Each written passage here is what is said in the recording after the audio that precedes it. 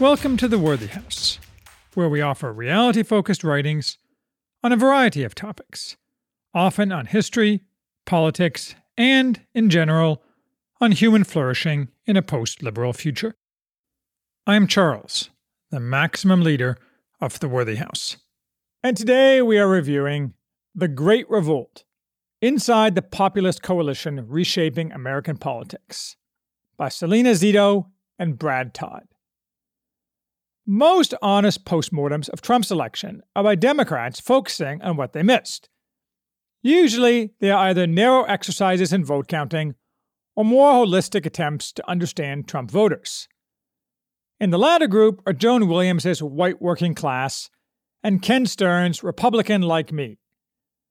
The common thread in these is discovery, a dawning realization that there are people out there with legitimate, even compelling, reasons to vote for Trump. They've engaged in recriminations or a facile triumphalism, but few seem to have analyzed Trump's election in a focused, professional way. The Great Revolt fills that gap. There's nothing truly startling in this book, but it's still interesting. The author's core point is that Trump's election is not a fluke.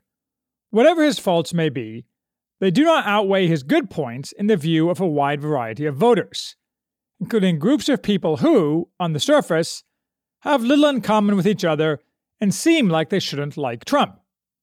Moreover, most of these people were previously reliably Democratic voters. To analyze this and to demonstrate their thesis, Salena Zito, a journalist, and Todd, a Republican pollster and consultant, conducted detailed opinion surveys, and then let people talk for themselves to supplement and exemplify the aggregate results, using individuals, meant as archetypes, from 10 very different countries in 5 different swing states: Pennsylvania, Ohio, Iowa, Wisconsin, and Michigan. Zito and Todd break the Trump voters they examine into 7 groups, each with specific demographic characteristics.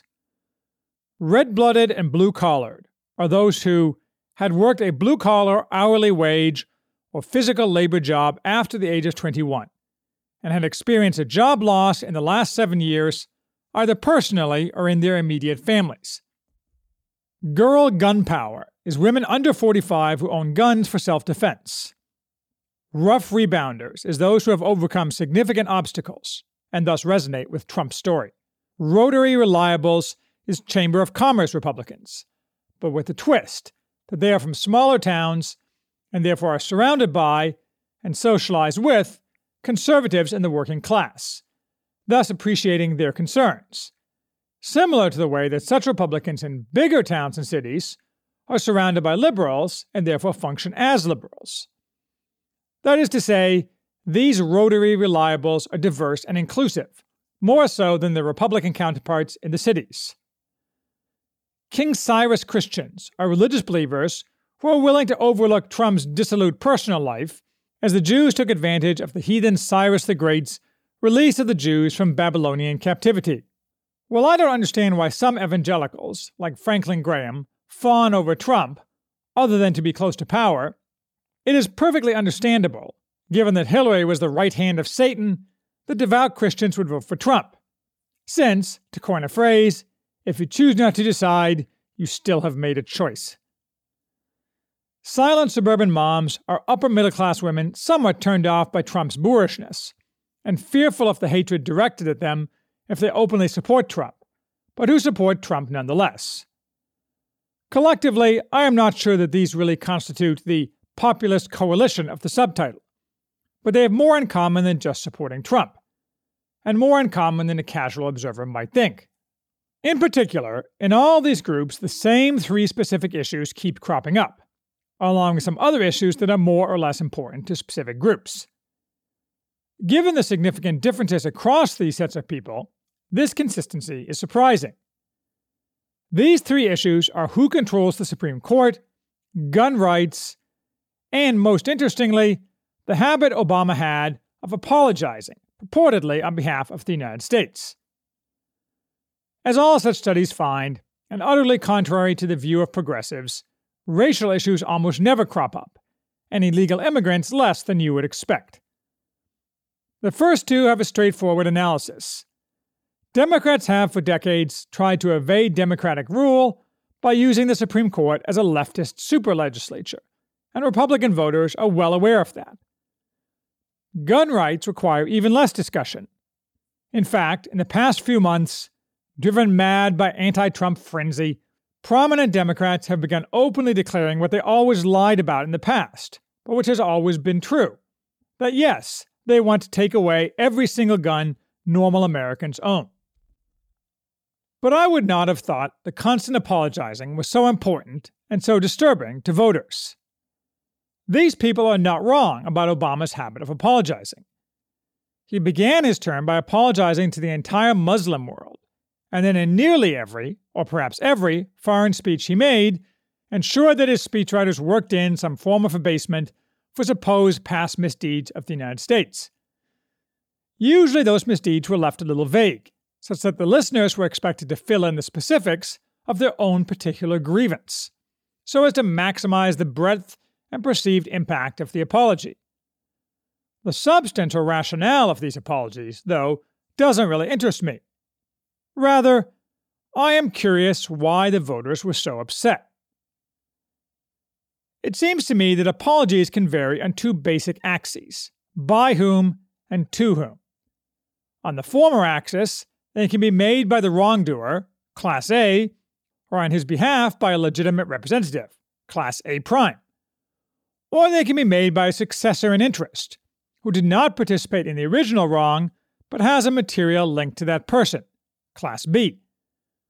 On the latter axis, apologies can be made to people who are wronged, Class 1, or to their successors in interest, Class 2.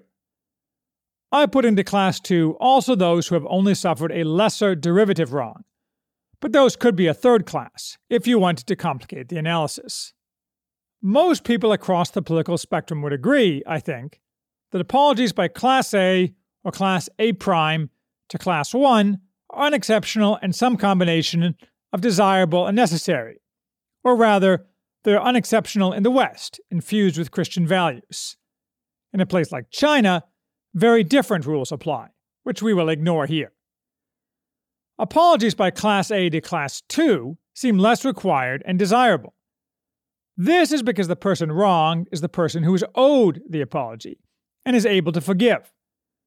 Someone who has not suffered a wrong has neither the same right nor ability to forgive, and by the same token is less deserving of an apology. Even less required or desirable is an apology from Class B to Class 1, since personal responsibility only attaches to a wrongdoer. Least appropriate of all is an apology from Class B to Class 2, where all parties involved have no actual connection to the wrong at issue. I think what rubbed the people in this book the wrong way is that all of Obama's apologies were in that last and least deserving category, or, arguably, were in a fifth category of a supposed Class B person apologizing for something done earlier that was not a wrong at all. Obama was not a Class A prime representative, although he may have viewed himself that way, because he was not representing any actual wrongdoers, either because the actual wrongdoers are dead or because no wrong was committed at all.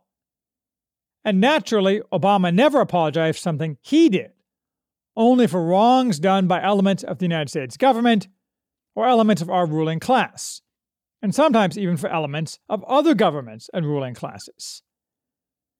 Even if we assume that these wrongs were actual wrongs, and were as bad as Obama said, it is evident from what they say that the voters profiled in this book were viscerally outraged by the stupidity of any Class B to Class 2 apology, which necessarily humiliates the United States for no good reason.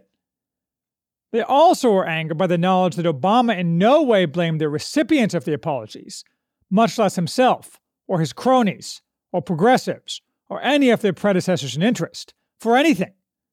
Instead, all blame was to attach to a subset of current-day Americans, who had done nothing at all to anybody, namely the voters profiled in this book. Hillary Clinton was more explicit on this point, but nobody was fooled that Obama didn't think the same way. He was just smoother. So maybe that this theme keeps cropping up as an element of Trump's support isn't all that surprising after all. One claim by the authors rings false, though. They say that Facebook, not the New York Times, now drives the national conversation with the horsepower of its search traffic and algorithms. But it is the NYT, with a junior role played by a handful of media outlets, equally totally under the control of leftists, that sets both what is considered to be news and what the agenda behind that selection is. Anything not fitting the agenda is not considered to be news among the ruling classes, and therefore is ignored and functionally suppressed.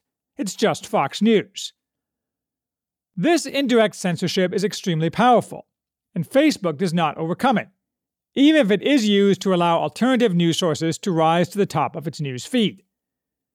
And since the election, Facebook has gotten in line, changing its news feed from showing what people are actually choosing to view to forcing down on people only approved outlets, that is, the NYT and its cronies, along with using leftist fact-checkers such as Snopes and PolitiFact as cover for direct censorship. Moreover, they, and Twitter, etc., are moving, just in time for the 2018 election, to further censor hate speech, defined as conservative speech. So, between a combination of Facebook not setting the agenda itself, but rather taking direction from the left, and actively cooperating in driving the news coverage to favor the left, nothing has changed at all. In fact, contrary to conservatives' hopes of the early 2000s, the NYT has much more power to set what is news and what is the agenda, since almost all alternative media enterprises of any public standing and reputation that did not feel obliged to always toe the line are out of business or a shadow of their former selves. That said, again and again the people in this book say that they have completely tuned out of the news, because it is so obviously unhinged leftist propaganda. This suggests that the impact of the NYT's death grip on curating the news may be less than the left hopes, or the right fears. Tied to this is another fact that comes up time and again. Many of the interviewees self-censor on social media, afraid of the hatred directed at them by their friends for the political views, a problem never faced by their political opposites, who preen themselves on their alignment with the selected news they are shown and regard pouring malice on those who disagree with leftist views as a holy cause. But when one group grows silent, they do not thereby agree more, and they are more likely just becoming submarine voters, which is the author's point. True, some voters may still be soaking in the propaganda, unwilling or unable to cut the cancer out of their lives, but my guess is that nearly all have tuned out the vast majority of it. I certainly have, even though I subscribe to the NYT. For years, now decades, I used to just ignore the editorial pages. But now I ignore all articles that are not completely unrelated to politics, an ever-shrinking group, since any article even tangentially involving politics is indistinguishable from the op-ed page. So what does this mean for the immediate future? Nearly all of the counties profiled voted for Obama in 2008 and 2012, and then swung hard to Trump in 2016. The authors note that this is an unstable situation. The voters could easily swing back. In many instances, their voting for Trump was a combination of Trump's stands and an explicit feeling that the Democrats left them, not the reverse. We are constantly showered with claims by supposed former Republicans that their party left them, but the media never suggests the same process is equally possible for Democrats.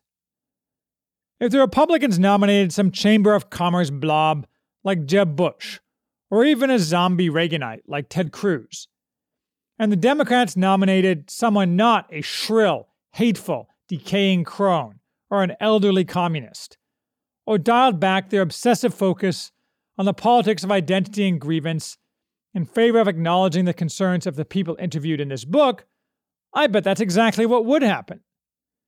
Still, Zito and Todd believe that the more likely outcome is that the Trump coalition holds together, and that neither party has fully grasped this likelihood. On a related note, the reason the progressives want to get rid of the Electoral College is precisely to avoid this outcome, by making it unnecessary for national politicians to capture any votes outside urban areas. Naturally, this book has been ignored by the liberal media, which suggests a continuing failure to grasp this obstacle to leftist dominance. But the core social problems that make these counties suffer are not going away anytime soon. Unemployment might be addressed by a different economic policy, but that is unlikely to happen with the levers of economic power being held by globalists. And even if we changed our policies, it is not likely that the 1950s will come back again. And this is true not just because it's impossible to go back. In addition, the social fabric of these counties is utterly destroyed, although the voters don't seem to want to realize that. The biggest single problem is opiates, followed by a breakdown in families and the same atomization of society found everywhere. Even if $30 an hour jobs return, these problems would persist. This suggests that to the extent voters hope Trump will make a dent in their social problems, they are likely to be disappointed. Yes, he will protect their guns and their religious liberty, he will issue no apologies, and he will stick his finger in the eye at the liberal media. But is that enough? Probably to keep their votes for a while. In the end, the question is whether substantive change is required for these voters to be happy, or merely fighting on their behalf. We'll find out soon enough.